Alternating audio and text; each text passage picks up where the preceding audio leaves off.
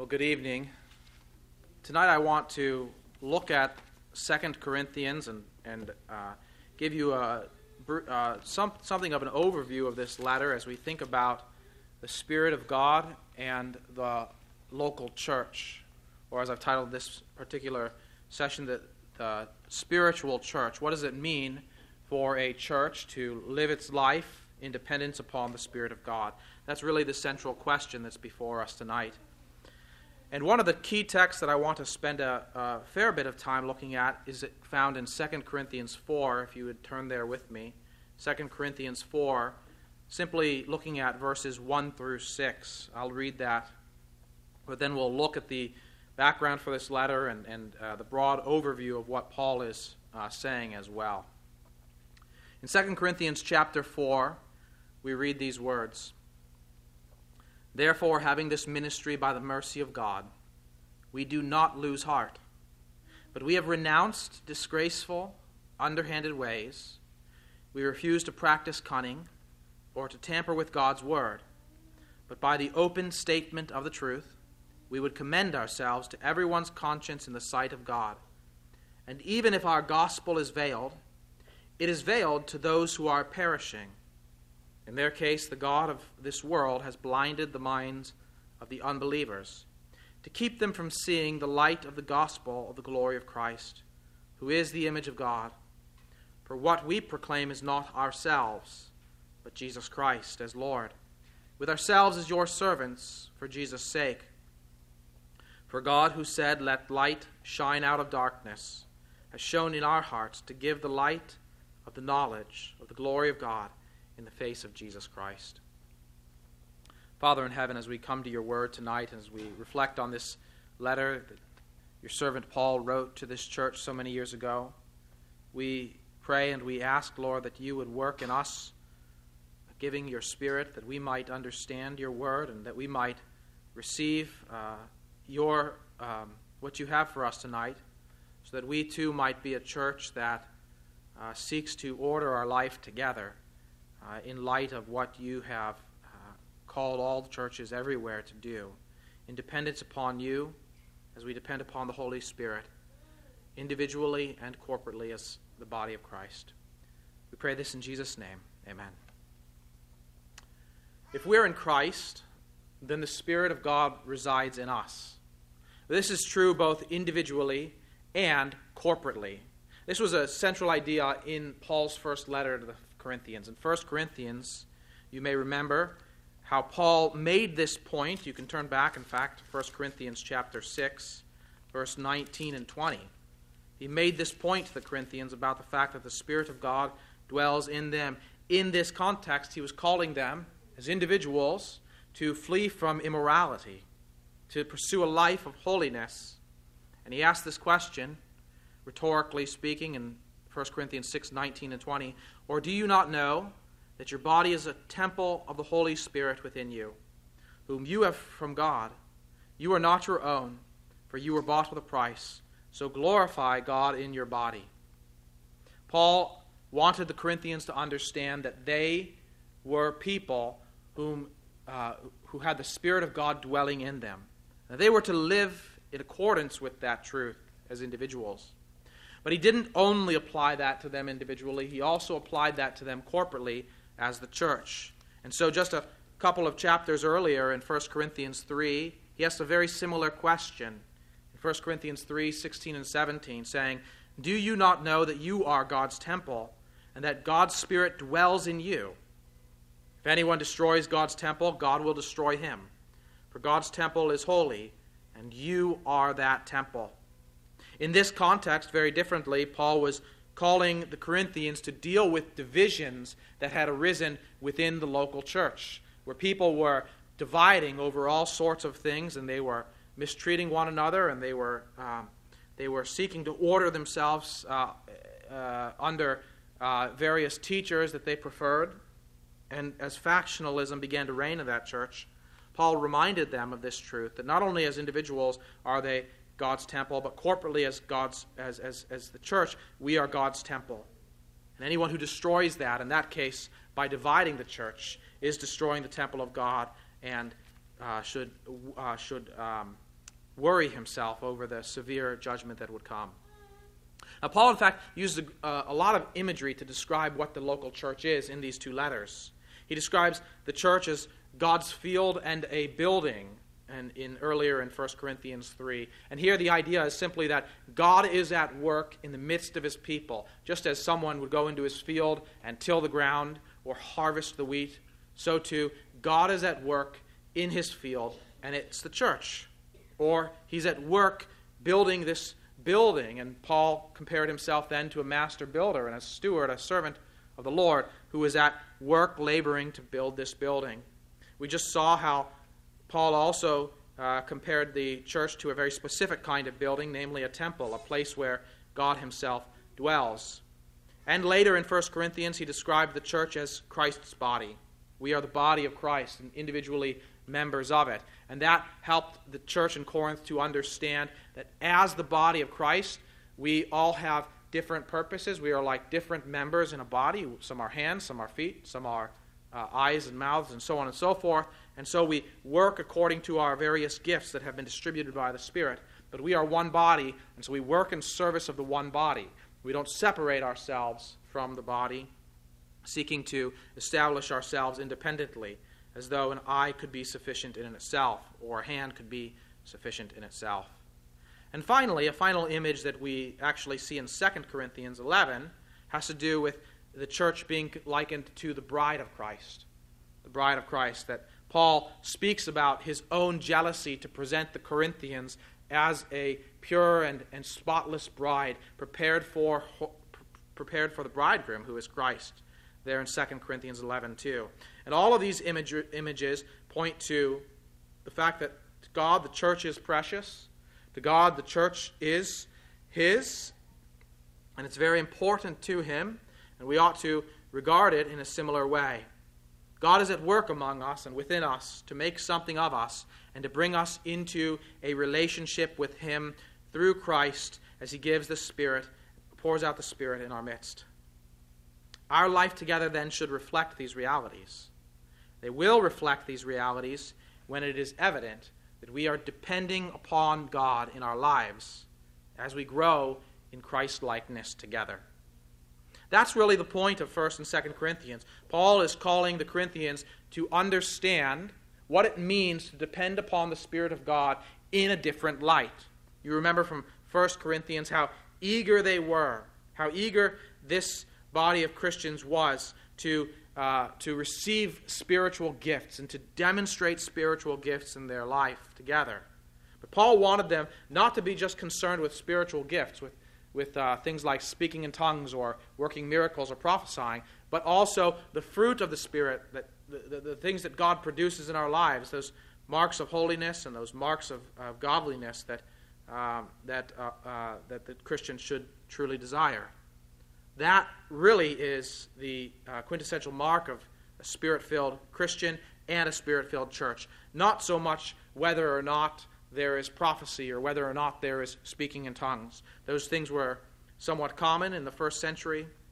We don't see them now in our midst, in our context, and yet the Spirit is still among us, because the hallmarks of the Spirit's presence in the life of his people are seen in the fruit of the Spirit: love, joy, peace, patience, kindness, goodness, gentleness, and self-control. And this is then, these marks point back to the signature reality of the Christian life, that gift of the Holy Spirit. I want to reflect on this a little bit as well, too, to help you to understand and help you to see how important this is in the Christian life.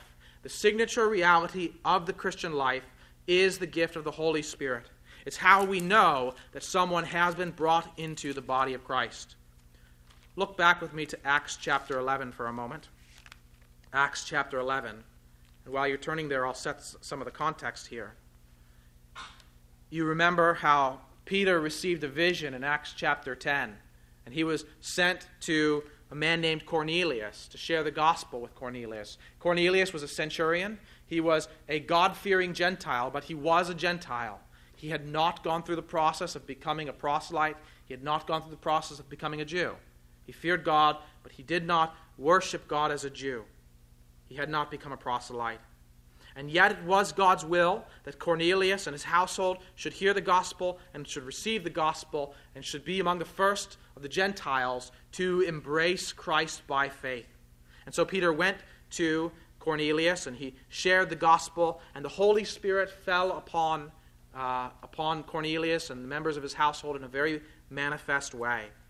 What we come to then in Acts chapter 11 is Peter sharing a report about these events to the church in Jerusalem. In Acts chapter 11, verse 1, we read, "Now the apostles and the brothers who were throughout Judea heard that the Gentiles also had received the word of God. So when Peter went up to Jerusalem, the circumcision party criticized him, saying, 'You went to uncircumcised men and ate with them.' But Peter began and explained it to them in order. 'I was in the city of Joppa praying, and in a trance I saw a vision, something like a great sheet descending, being let down from heaven by its four corners. And it came down to me.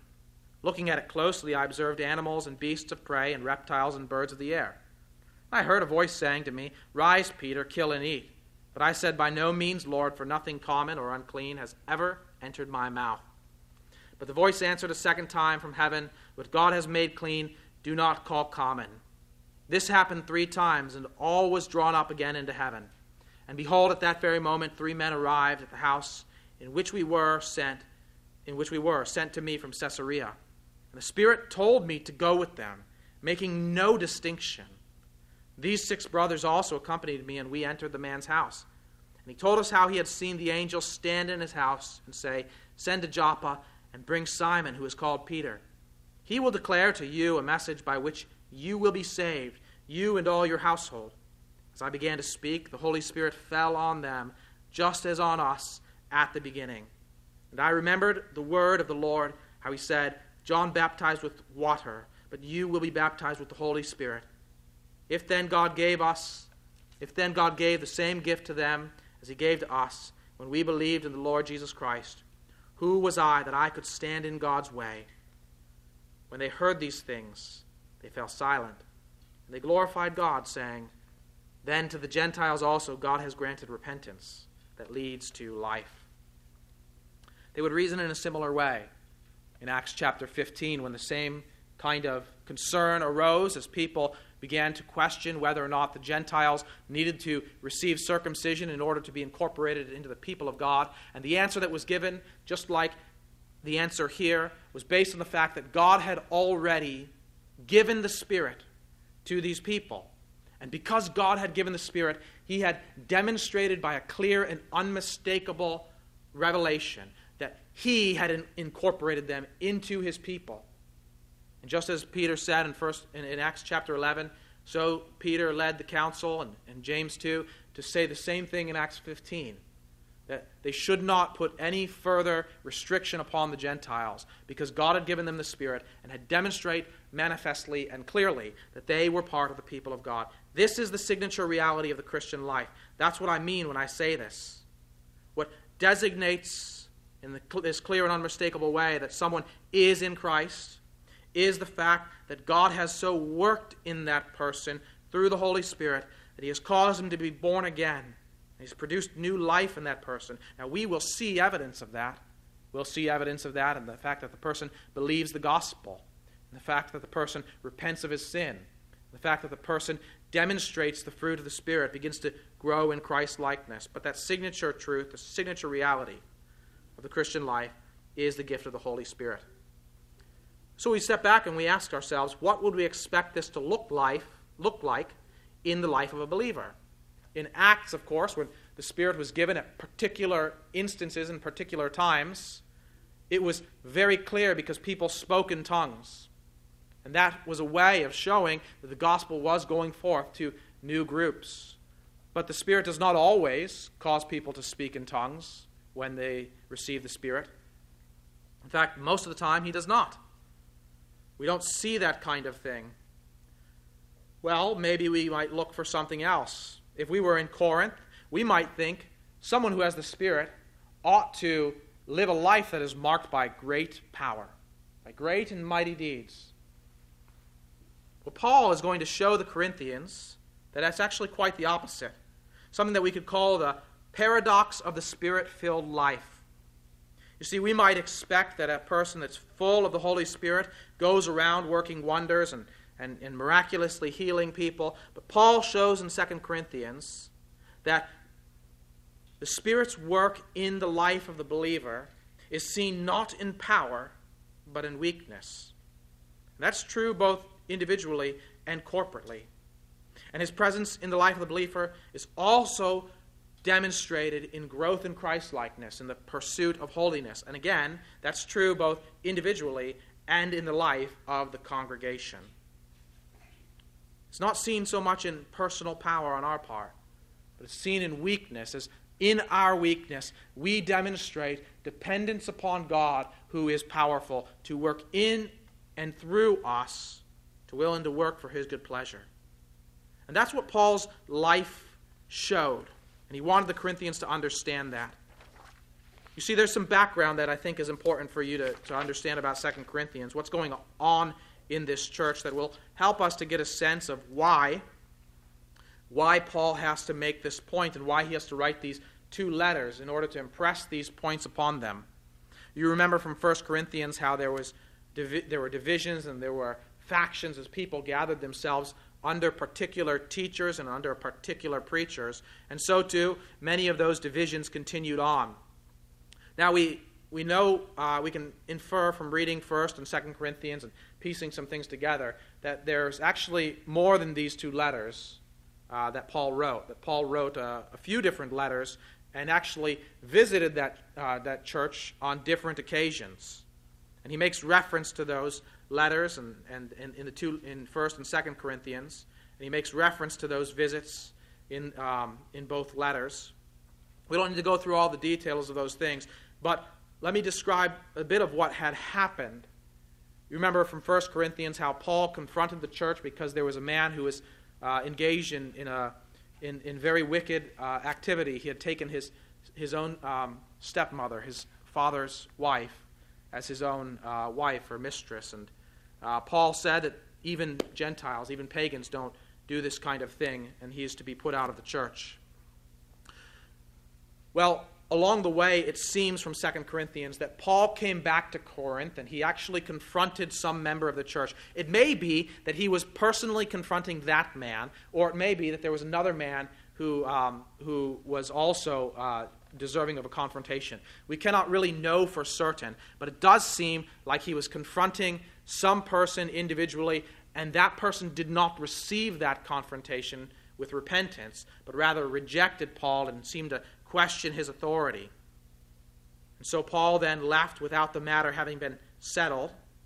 And then he wrote them another letter that he makes reference to in 2 Corinthians, a painful letter, one that he describes that he wrote with anguish and with many tears. And the congregation, which at first had sided perhaps with this particular individual, came around to seeing things from Paul's way, in a better way. And they then called that man to repentance, and finally, he did repent. You see some of that division that's taking place as there's this challenge that's taking place in the church because someone refused to repent for a while, and then finally he did turn and he did repent. And Paul in 2 Corinthians 2 will tell the church to now restore the man, to forgive the sinner, to show grace to this individual.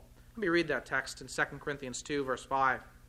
Now, if anyone has caused pain, he has caused it not to me, but in some measure, not to put it too severely, to all of you. For such a one, this punishment by the majority is enough. So you should rather turn to forgive and comfort him, or he may be overwhelmed by excessive sorrow. So I beg you to reaffirm your love for him. For this is why I wrote, that I might test you and know whether you are obedient in everything. Anyone whom you forgive, I also forgive. Indeed, what I have forgiven, if I have forgiven anything, has been for your sake in the presence of Christ, so that we would not be outwitted by Satan, for we are not ignorant of his designs. So you see that Paul makes reference to this particular situation, and as I suggested, it may be one and the same situation that we read about in 1 Corinthians 5, how there was that man who needed to be put out of the church, and maybe an altogether different situation. But the situations have this in common. There was a person who needed to be called to repentance. That person resisted for a time. That person needed to be disciplined. But ultimately, after the person repented, then restoration became necessary and forgiveness became necessary. And so that issue, that whole issue, lies in the background of the church, because it wasn't just a matter of one individual being called to repentance. But as Paul will lay out in 2 Corinthians, it really required the whole church to repent and to turn and to change the way in which they dealt with this particular individual. But there's another issue that stands in the background as well, and it relates to some things that we have seen in 1 Corinthians, namely that tendency towards partisanship and factionalism. And it's really come to a head, where Paul will actually refer to some individuals, not by name, but he'll call them false apostles in 2 Corinthians. He'll make that statement in 2 Corinthians 11, 12 through 15. And let me read that too, just so you hear the language of what Paul says about these individuals. These people, he says, what I am doing, I will continue to do in order to undermine the claim of those who would like to claim that in their boasted mission, they work on the same terms as we do. In other words, these individuals are claiming to have the same authority as Paul and the other apostles. He goes on to say, for such men are false apostles, deceitful workmen, disguising themselves as apostles of Christ. And no wonder, for even Satan disguises himself as an angel of light. So it is no surprise if his servants also disguise themselves as servants of righteousness. Their end will correspond to their deeds. Now, what can we say about these false apostles? At the very least, we can say that their life and their ministry is not marked by dependence upon the Spirit. Rather, Paul refers to them in chapter 2, verse 17 as peddlers of God's word. They're like salesmen who are just trying to make a buck by preaching and teaching the word in any way they can. And whether they're teaching it faithfully or not doesn't matter so much, so long as they can make a profit. He says in chapter 3, verses 1 and following, are we beginning to commend ourselves? Or do we need, as some do, letters of recommendation to you or from you? You yourselves are our letters of recommendation written on our hearts, to be known and read by all. And you show that you are a letter from Christ delivered by us, written not with ink, but with the Spirit of the living God, not on tablets of stone, but on tablets of human hearts. And again, we can surmise that these individuals that he refers to that require letters of recommendation are depending upon someone having written a letter commending them or even putting forward a resume. We'll see that idea later in 2 Corinthians, putting forward a resume of all of their qualifications to commend themselves to the church so as to essentially say, we're the people you should trust. Don't trust this Paul guy. Look at our resumes. Look at our letters of recommendation. We're the people that you should trust. And all along the way, they're leading the church astray. They're leading them through deceptive and underhanded tactics. This is a background issue that lies in the background that is going on in the Corinthian church that Paul is dealing with. These people have rejected Paul's apostolic ministry, particularly because he seems to them to be personally weak. And here comes back to this idea of dependence upon the Spirit. In chapter 10, verse 10, Paul will say this, for they say, his letters are weighty and strong, but his bodily presence is weak, and his speech is of no account. In other words, they're saying, well, Paul writes a great letter. That letter might be biting. That letter might confront you. It might challenge you. But he's a weak guy. When you see him face to face, he doesn't have much to say, and you don't have to fear him. You know what they're doing? They're judging things according to the flesh. And throughout 2 Corinthians, what you see is a strong contrast between that which is of the flesh and that which is of the Spirit. They're judging things by the flesh, and they seem to be influencing the Corinthian church to judge things in the same way. To look at the outward appearance and look at the resume that a person might have and look at the letters they might have to commend themselves to others. And Paul would argue to the Corinthians, that's not what the Spirit-filled life looks like. It's not what the Spirit-filled ministry looks like. But the Spirit-filled ministry, rather, looks like weakness and dependence upon God, so that the power of God is evident, not the power of Paul or the power of any individual human being. And so that brings us then to chapter 4, but I do want to give you the somewhat immediate context in chapter 3.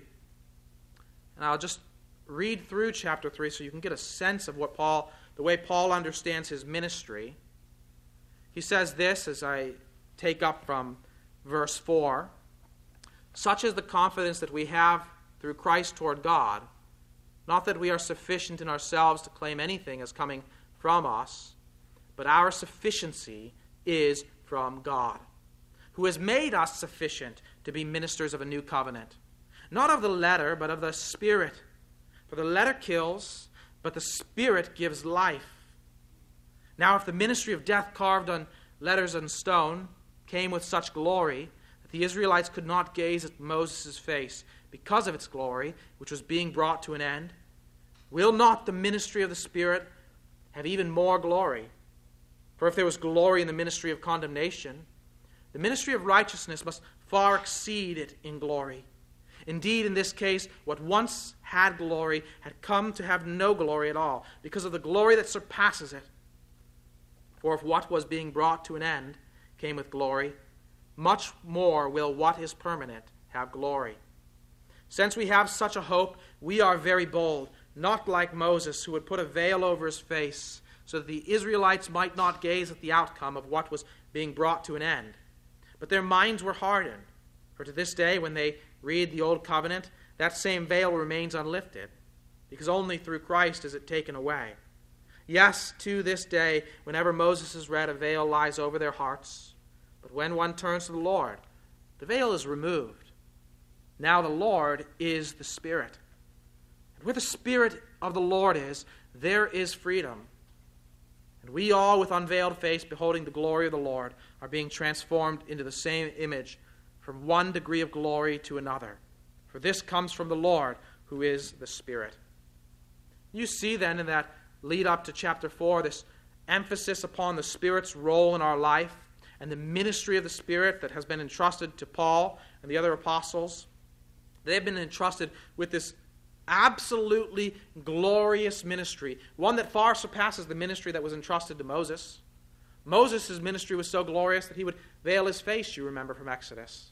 And the people couldn't look at him after he would be in the tent of meeting talking with God because of the glory that came with that revelation.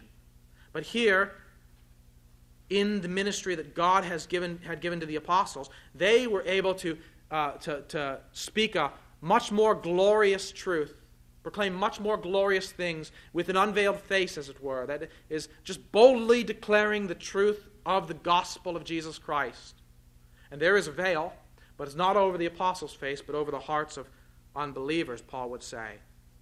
And so what do we do? How do we resolve that situation? How do the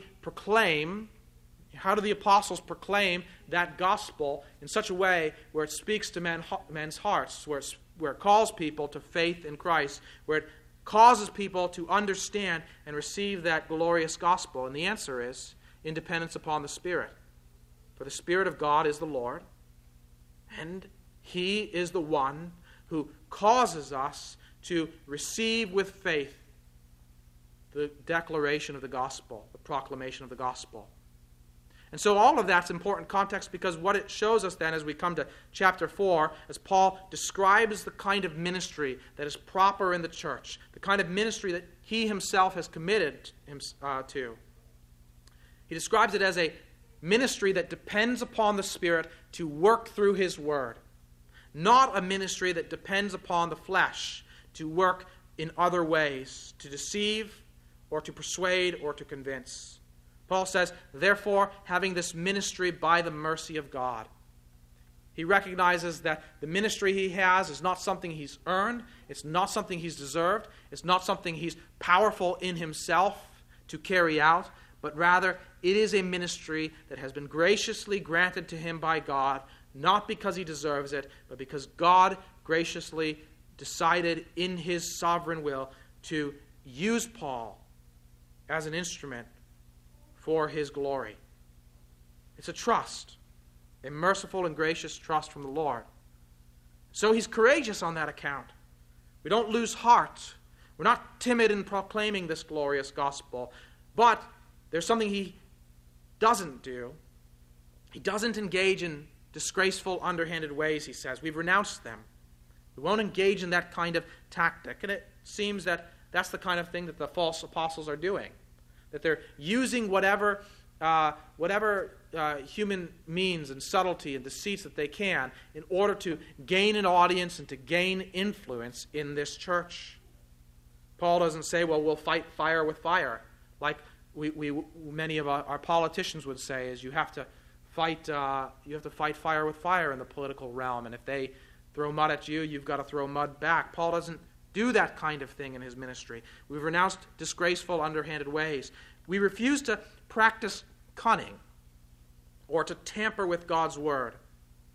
We refuse to make it our common practice, the common way of doing ministry, that we're trying to deceive people or to use subtlety or confuse them at first so that later on we can slip in and reveal what our real aim is. No, Paul has nothing to do with that.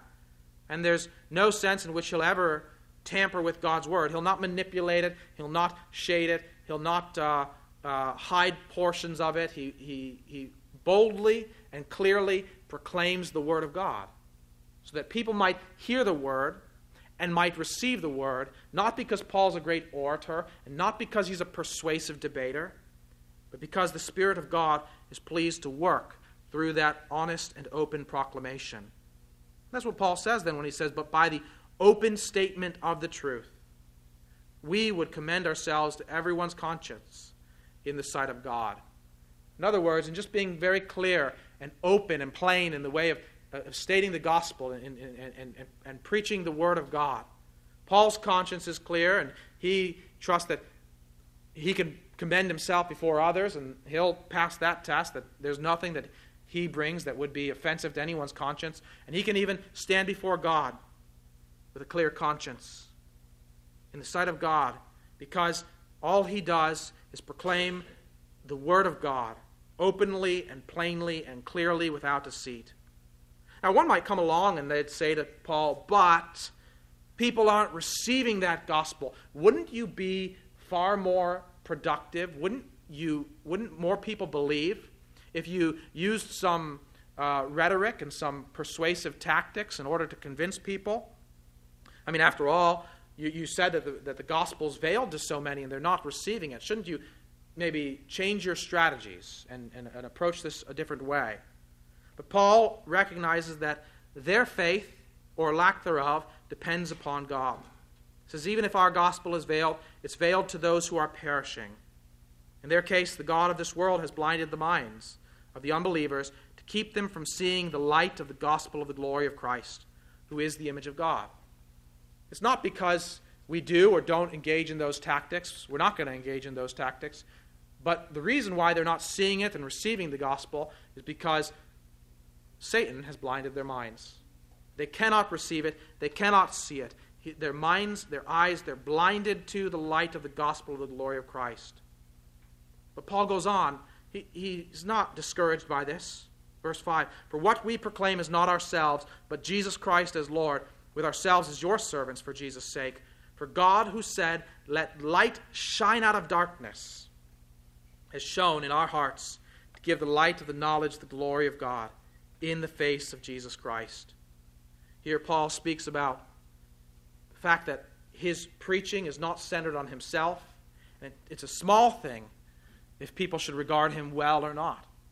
He's not out there preaching the Apostle Paul. He's out there preaching the Lord Jesus Christ. And people receive the Lord Jesus Christ as Lord and believe in him as the God who said, let light shine out into darkness, speaks into their lives and causes the light of the gospel to shine in their lives as well. Do you see how Paul is showing that though the eyes of unbelievers are veiled to the gospel, and so that they can't see the light of the gospel, God's more powerful than that. He uses that phrase to remind us of creation. He's the God who said, let there be light, and boom, there was light. Elsewhere in this letter, he'll speak of he'll make reference to God, and he'll add lines like, God who raises the dead, so that we are reminded of the power that he has. Gospel ministry depends upon the power of God, not the skill of the preacher, not the rhetorical ability of the pastor. It depends upon the power of God and the power of God alone. And Paul has made it his complete resolve. He's completely resolved in his life and in his ministry to do nothing that would undermine his dependence upon God to work. For God is able to do that which he has promised to do through the plain preaching of his word. What does this have to do with the church? What does this have to do with our life together? Namely, that it suggests that our commitment should be the same. What Paul is calling the Corinthians to do is to stop following after these false apostles and to embrace this kind of ministry that is rooted in the clear, consistent, complete proclamation of God's word. And that is a sign of dependence upon the Spirit. It's why, for instance, we seek to preach and teach in an expository way. It's why some of the men are going through a training course right now, learning to preach and teach in an expository manner. It's why that we make it our aim to go systematically through books of the Bible, working typically verse by verse, but sometimes, as we're doing tonight and over these past few weeks, taking a single book and giving an overview of that book and applying it to a particular theme. But all the time, what we're seeking to do is not proclaim the interesting things that might be on my mind or someone else's mind, but proclaim God's word and God's word alone. Why? Because that is what has power to save. That's what has power to build up God's church. Not because the word somehow is magical in and of itself, but because the Spirit of God is pleased to work through his word and the clear proclamation of his word. And we ought to be a people who depend upon the Spirit, who depend upon God to work. And so maybe we lack some of those things that others might embrace, that you can go around and you can find churches that embrace all sorts of methods and tactics that are designed to get people into the chairs and to interest the senses and to entertain people and to make them feel very, very comfortable in the particular setting. And you can grow a congregation in that way, I suppose, and gain a large ministry.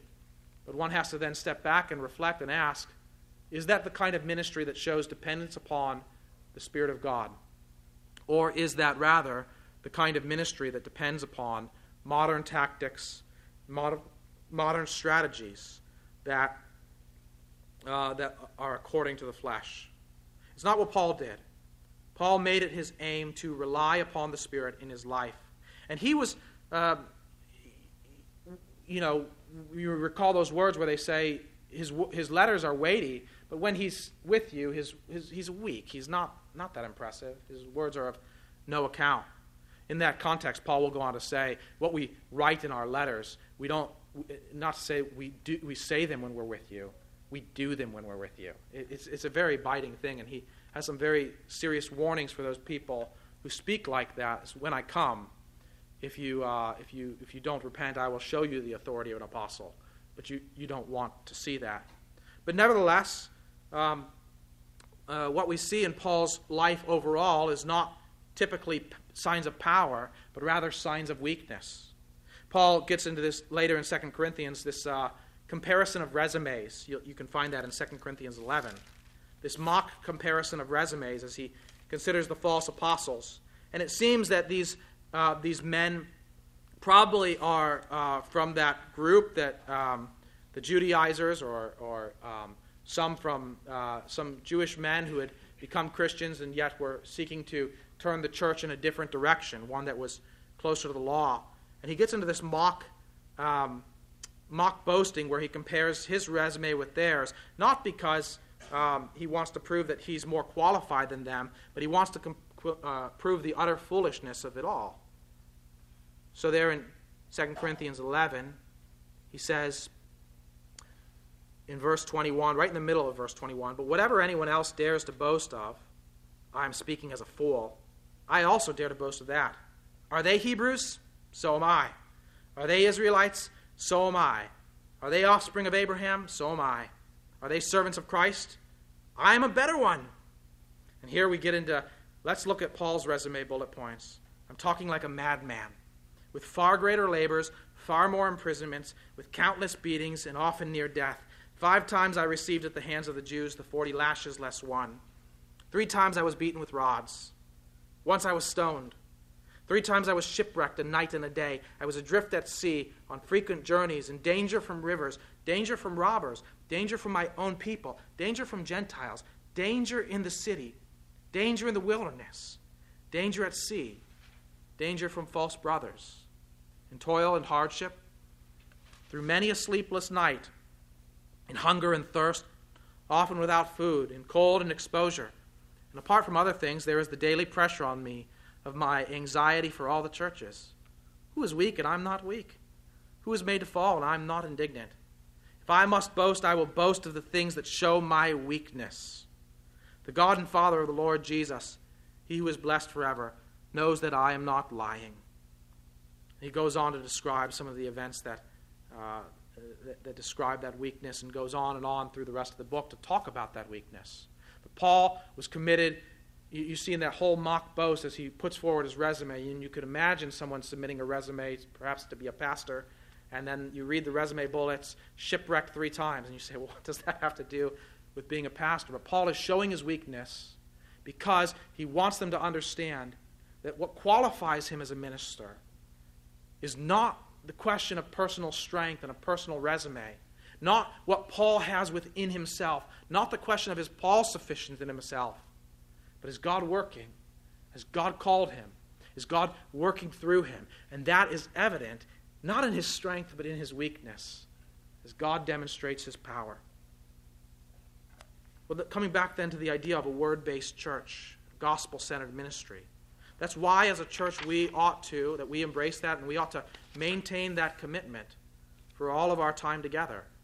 Our commitment to a ministry that is based on the open and plain declaration of the Word.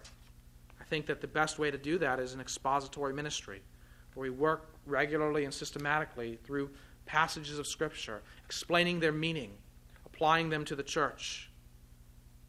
Not because it's the most interesting thing to listen to, and not because it has the most rhetorical flash, not because anyone really, I think, likes to sit down and listen to someone talk for 45 minutes or so, but rather because the Spirit of God is pleased to work through this weakness, the weakness of someone simply standing before others and teaching and preaching the Word of God. And the Spirit then shows his power, shows that he is Lord as he works through that kind of ministry. And so a church that is showing the presence of the Spirit in their lives will be a church that is committed to the preaching and the teaching of the Word of God, and not through gimmicks and not through deceits and through other tactics, but one that is simply and completely committed to that kind of ministry, and that kind of ministry alone.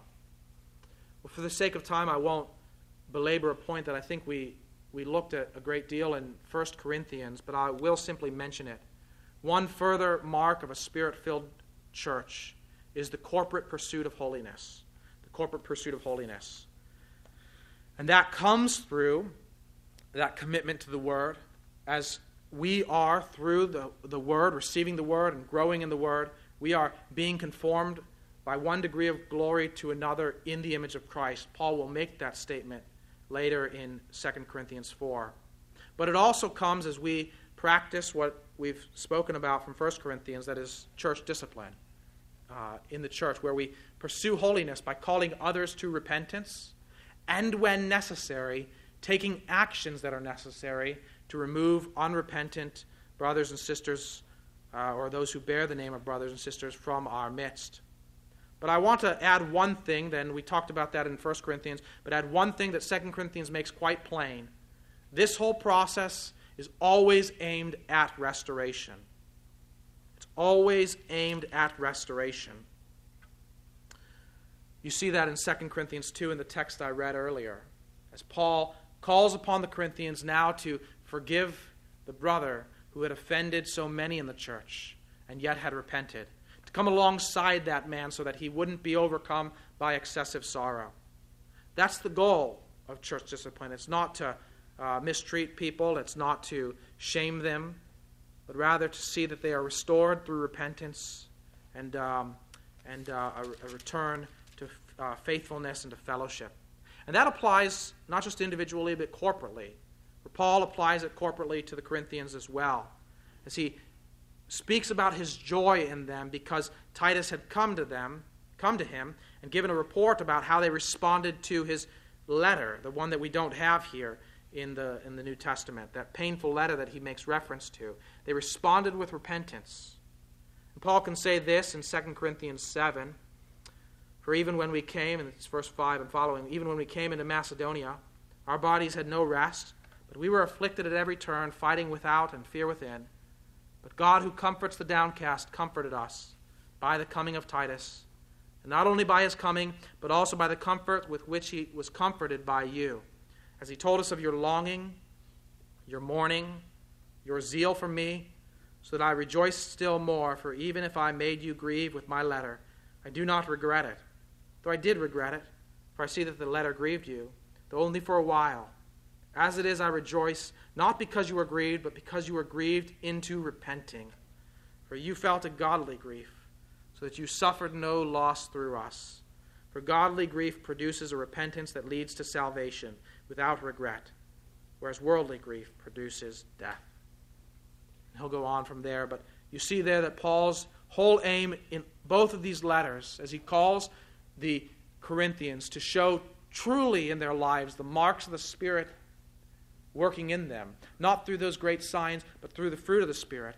He's seeking to restore them to fellowship with one another and to be reunited with them in fellowship as they all together seek a life that is marked by the Spirit's work in them, as they depend upon the Spirit to work through His Word, and they pursue holiness through the power of the Spirit together and corporately. That's what we as a church are also called to do.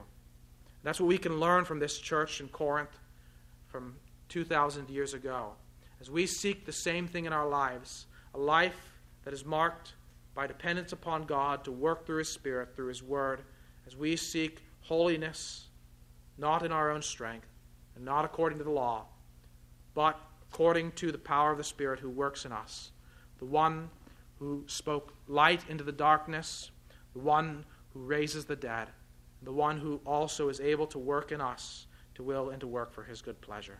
Let us be that kind of church. Let's pray. Father in heaven, I pray now that you would help us to receive these words from your word, and that you would work through indeed the weakness of this medium of preaching and teaching in our hearts and in our minds. Show your power, Lord, the power of the Word to work in our lives as you work through it. May we indeed continue to grow in our commitment to know you, to know your Word, and to understand it and to apply it in our lives. And may we continue to grow in our commitment to pursue holiness together, not in a way that's self-serving or cruel or judgmental, but in a way that's gracious and always aims at restoration. We pray that you would so work in our lives. In Jesus' name, amen.